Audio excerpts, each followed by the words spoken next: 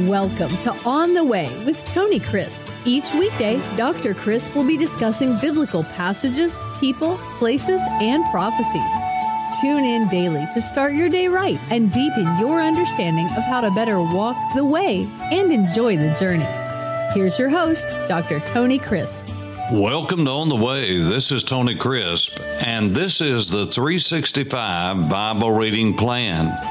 Today is March 8th, and our chapter for today is Joshua 23. We have come a long way, and a lot of time has passed since our last chapter together. Joshua has led the people to conquer the land as much as they incrementally can do. Remember, God didn't just give the people all at once all of the land. And there were reasons for that. If God had just given them the land, quite honestly, they wouldn't have known what to do with it. They had to conquer it little by little. And the reason was several. One, they needed to understand that that's the way that God works. Secondly, they need to understand that it was by His power, not theirs. Third, if they incrementally got it, then they could conquer it and they could assimilate into the land and they could treat it in the way that they should, because we have all witnessed in history when a people go into a land, an army, and they conquer it, then they have to occupy that, and that is costly. It takes manpower, it takes money, it takes all sorts of resources. And so God, in His great wisdom, was leading the people along. However, they did not conquer all that they needed to, but there was a time when Joshua knew that it was the season when he needed to divide up the land, and so he did that. And he made the capital Shiloh. Now, Shiloh, as we call it, has very definite coordinates in the Bible. It's one of those places that says it's north of this, it's south of this, it's to the east of this. So we had a good idea where Shiloh was when the archaeologists began to look for it in the last couple hundred years, and they found it exactly where the Bible said that they would, because the Bible is accurate every time. Let me just make a side note here that when archaeologists began to search for things in the scriptures, they used extra biblical sources like Josephus, which, by the way, he may be off on numbers from time to time. That is, his count is exaggerated at times, and sometimes it is less than what it needs to be, depending upon his particular need to tell the story. But one thing you can know for sure is that if Josephus says something was at a certain place, then 9 times out of 10, better than 9 out of 10, you're going to find it just where Josephus says it was. Now, that's not 100% so. Only the Word of God is perfect and completely accurate. But most of the time, the vast majority of the time, Josephus is accurate. But the Bible, when it gives coordinates, is exactly on, and that's the way it is with Shiloh. And so modern day Shiloh or Shiloh is a very authentic grade A site. The base of the tabernacle has been found there. Because you see, when the tabernacle moved to Shiloh, where Joshua set up the capital of Israel, that's right, the capital of Israel was not always Jerusalem.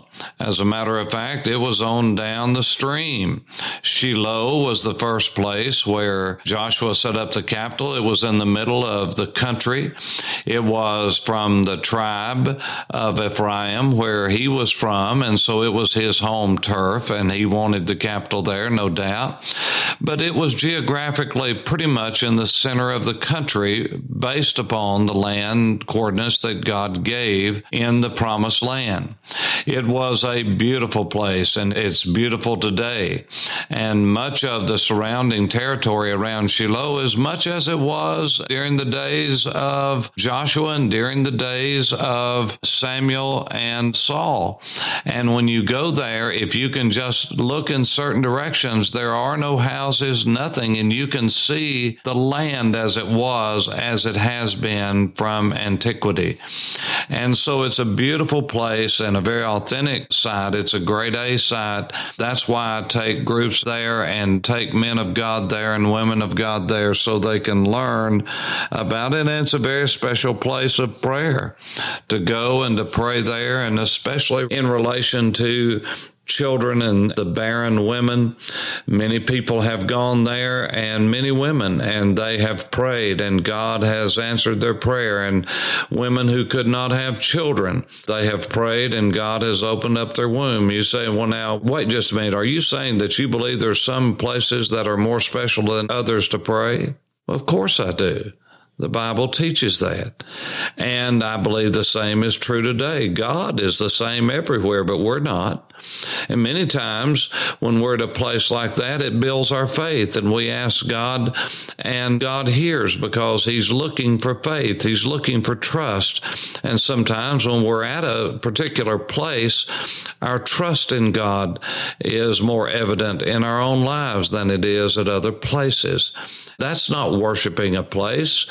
We worship the God of a place, but there's some sites that are sacred to God. There's some pieces of real estate on this earth that mean more to God than others. God doesn't have to love every terrain the same. God doesn't love people the same. Now, that sounds like heresy because we've been taught inaccurately that God loves everybody the same. No, He doesn't. He doesn't have to. You say, well, He's partial. No, He's not. How dare you to say God is partial? God is the one that decides what is right and what's wrong. And the fact is, the Scripture says that we are to treat all people well, especially those, that's a selection, especially those of the household of faith. God calls some people His beloved, not everyone. You see, I love men and women. I love women.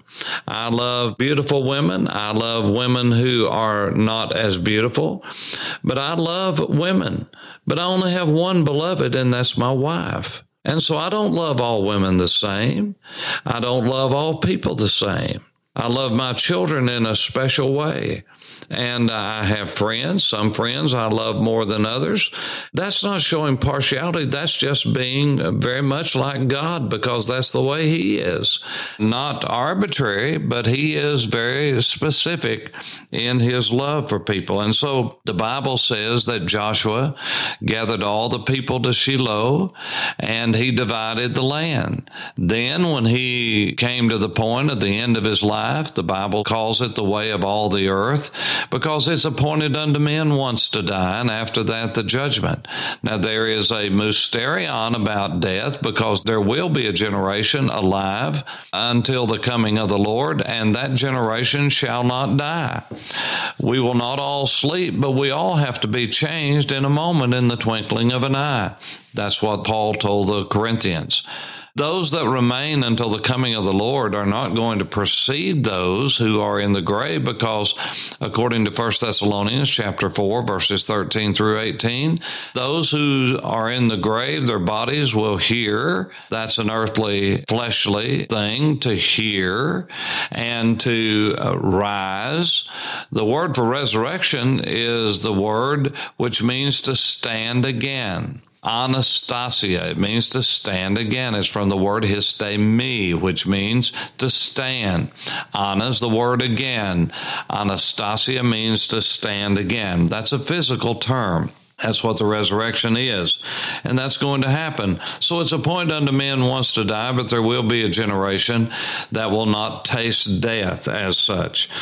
But when Joshua comes to the end of his life, he calls the people together. Chapter 23, and it came to pass a long time after the Lord had given rest to Israel from all their enemies, round about, that is, throughout the land, that Joshua was old and advanced in age. And Joshua called for all of Israel, for their elders, for their heads, for their judges, and for their officers, and said to them, I am old, advanced in age, and you have seen all the Lord your God has done to all the nations because of you. In other words, God so loved the people that he wanted them to get established before Joshua died, and he did. For the Lord your God is the one that fought for you. Joshua wanted to remind the people before he died that they didn't just by their own might take that land. God fought for them. No doubt he talked to them about Jericho. Remember, the Bible's not complete in detail, so we don't have every word of the address. I'm sure he reminded them, not just at this point, but other times, that God had fought for them. They didn't get this by their own hand. And he said, see, in verse 4, I have divided to you by lot these nations that remain to be an inheritance for your tribes, from the Jordan with all the nations that I have cut off as far as the great sea westward. In other words, he was saying from east to west, those are the coordinates that he's given. And the Lord your God will expel them from before you and drive them out of your sight, so that you shall possess their land, as the Lord your God promised you. Therefore, and so what Joshua has said is, God has been so good to you. He's done all of these things for you. Verse 6, therefore. You see, God's love is not to be taken lightly. God sets his love upon us on purpose for a purpose. He has something he wants to accomplish in us and through us. And so there is a therefore to the love of God. We don't get the love of God in order to play with it as a toy. God has given us his love as a tool to use for his glory. Therefore, be very courageous to keep and to do all that is written in the book of the law of Moses, lest you turn aside from it to the right hand or to the left, and lest you go among the nations. And he goes on and warns them. Now notice what he says. He said, therefore be very courageous to keep and do all this in the law. Courage? Well, I would think that had to do with obedience. Well, obedience takes courage if you're going to do what God wants you to do. You see, if you're going to be disciplined and not go with the flow, that's going to take courage, because courage is part of walking with God. And courage has almost left the Christian vocabulary in the West.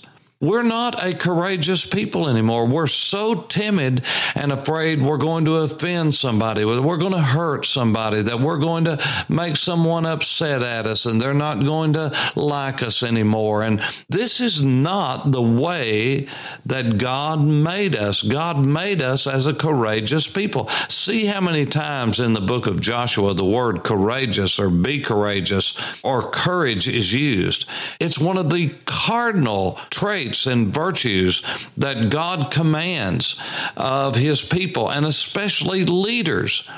Men in pulpits, be courageous. Tell the truth. Love the people enough to tell them the truth. They are desperate for the truth, and the truth is what sets people free. And so Joshua warned the people. He said, now listen, God will be good to you, and he will cause the very sight of you, one man, you'll cause 1,000 to flee, because they will know that God is with you.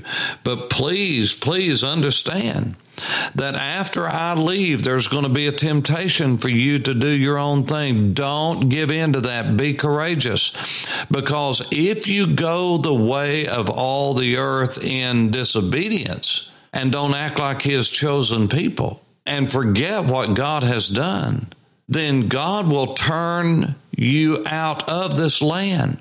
God doesn't have to bless you. God is being faithful to the promises he made to the fathers. But please understand, God's mercy and God's graciousness will only go so long.